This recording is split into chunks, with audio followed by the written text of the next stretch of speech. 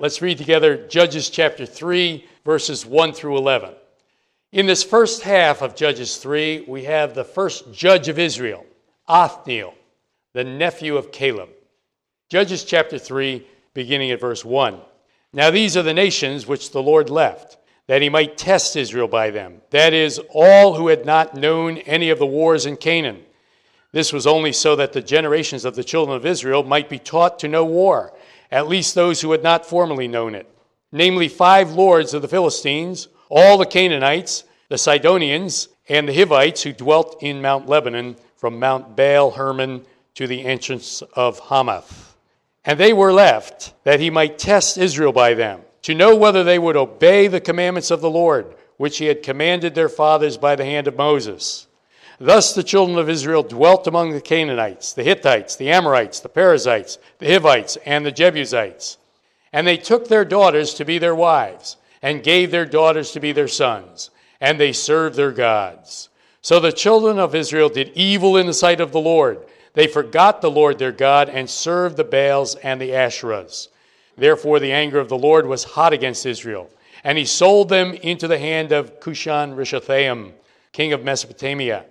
And the children of Israel served Cushan-Rishathaim 8 years. When the children of Israel cried out to the Lord raised up a deliverer for the children of Israel, who delivered them, Othniel, the son of Kenaz, Caleb's younger brother. The Spirit of the Lord came upon him, and he judged Israel. He went out to war, and the Lord delivered Cushan-Rishathaim, king of Mesopotamia, into his hands. And his hand prevailed over Cushan-Rishathaim.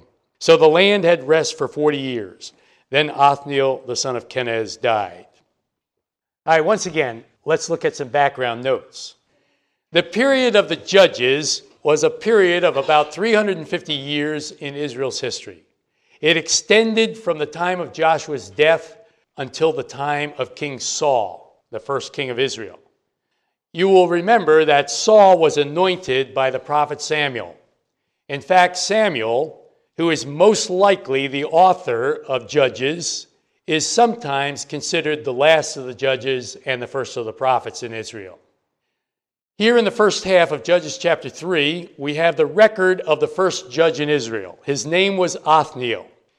He was the nephew of Caleb, and he's already been mentioned in the book of Judges, back in Judges chapter 1. In verses 7 through 11, here in Judges 3, we can see the 5-stage sin cycle that we talked about in Judges chapter 2. Now let's follow the 5 stages as we read the verses again. Verse 7, so the children of Israel did evil in the sight of the Lord. They forgot the Lord their God and served the Baals and the Asherahs. This is stage number 1, the sin stage, or the wandering away from the Lord stage. Verse 8, therefore the anger of the Lord was hot against Israel, and he sold them into the hand of Cushan-Rishathaim, king of Mesopotamia. This is stage 2, or God's discipline stage, when God would allow a foreign power to come in and oppress the people. Verse 9, then the children of Israel cried out to the Lord. This is stage 3, or the repentance and calling out to the Lord stage. The end of verse 9 and verse 10.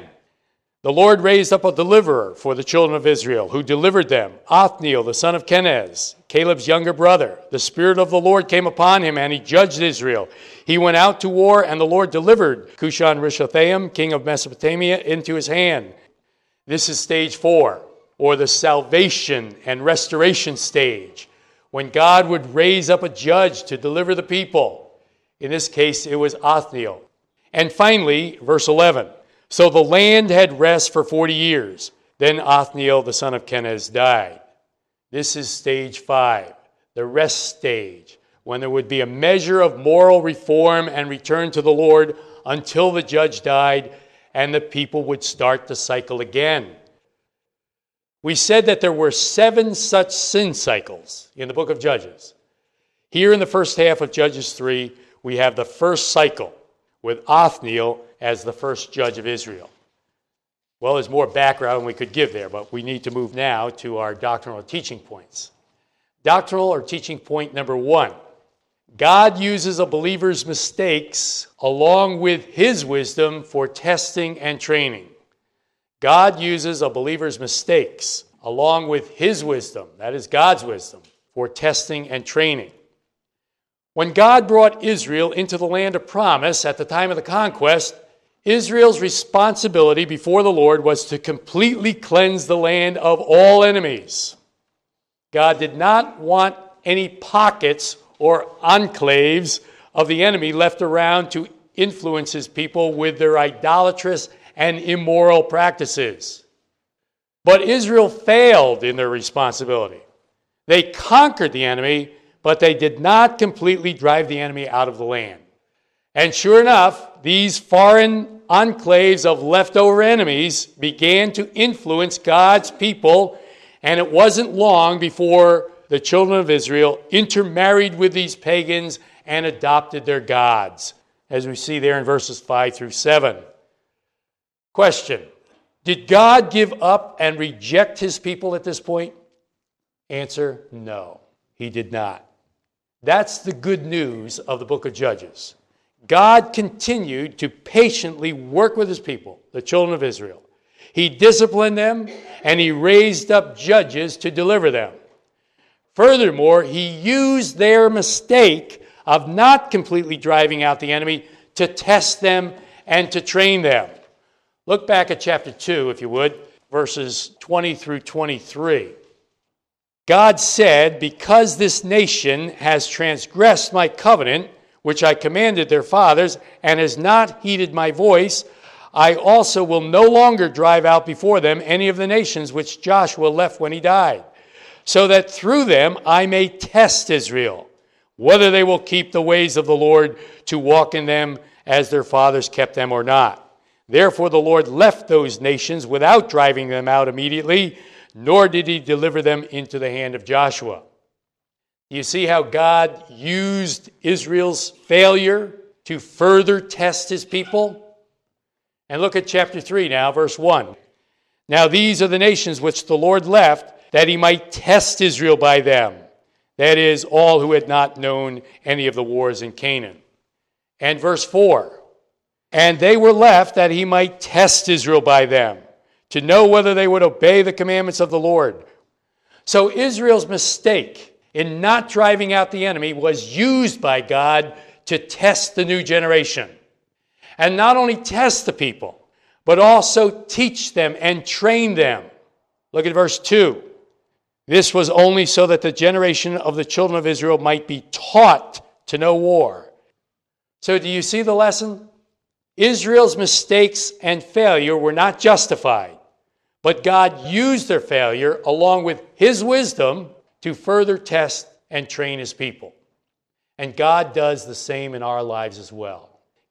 Our failures are never justified, but God can take our mistakes and use them for testing us, even training us and others in spiritual warfare. Let's take an example. Consider the matter of making major decisions in our lives, like career decisions, marriage decisions, use of money decisions. We can make some big mistakes in these areas if we don't follow the Lord, right? Now, what happens when we fail in one of these areas? We certainly reap what we've sown, and God disciplines us. But here's the point. We are further tested by the bad fallout. Will we continue to make more mistakes, or will we pass the tests and let God guide us? In addition, our mistakes and their consequences become case studies from which other believers can learn. Illustration. When I teach my students about the pitfalls of the sin of materialism, or the problems resulting from divorce, I have numerous examples to point to. The students can see for themselves the consequences of these sins and learn for themselves what to do and what not to do to avoid these same mistakes. So do you see the lesson? God uses the believer's mistakes along with his wisdom for testing and training. Remember Romans 8:28. All things work together for good to those who love God and are called according to his purpose. It doesn't say all things are good, but all things God works together for good. And this includes testing and training. God uses the believer's mistakes along with his wisdom for testing and training. Doctrinal point number 2. God uses a believer's experience along with his power for victory and deliverance.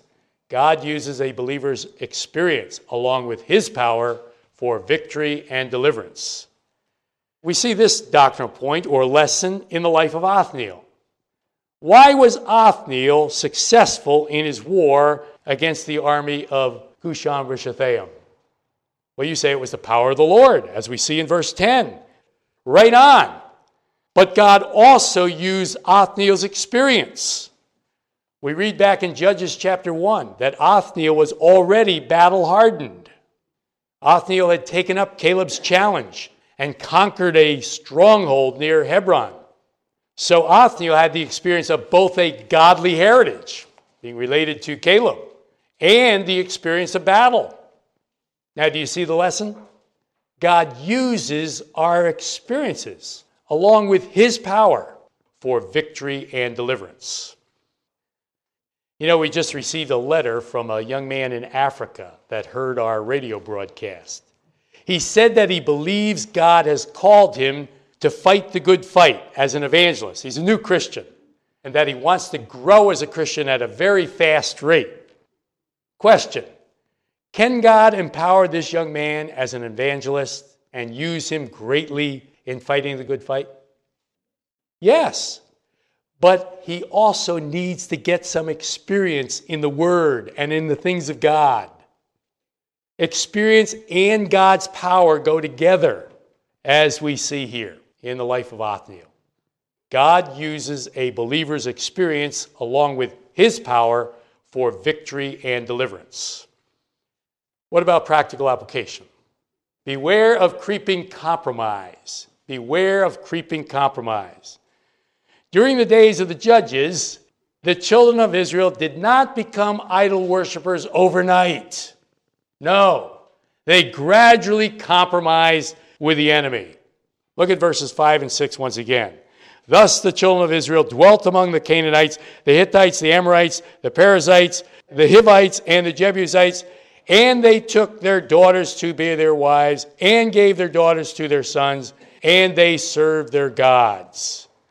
Notice the creeping compromise. They first lived with the enemy. Then they intermarried with the enemy.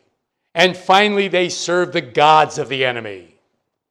What a lesson for the church today and for us as well. Beware of creeping compromise. You know, this lesson is so important for families. I know several Christian families that have lost their children to the idols of this world. And it didn't happen overnight. The parents gradually allowed materialism to suck them into this world. They lost interest in the things of the Lord. The children grew up and married unbelievers.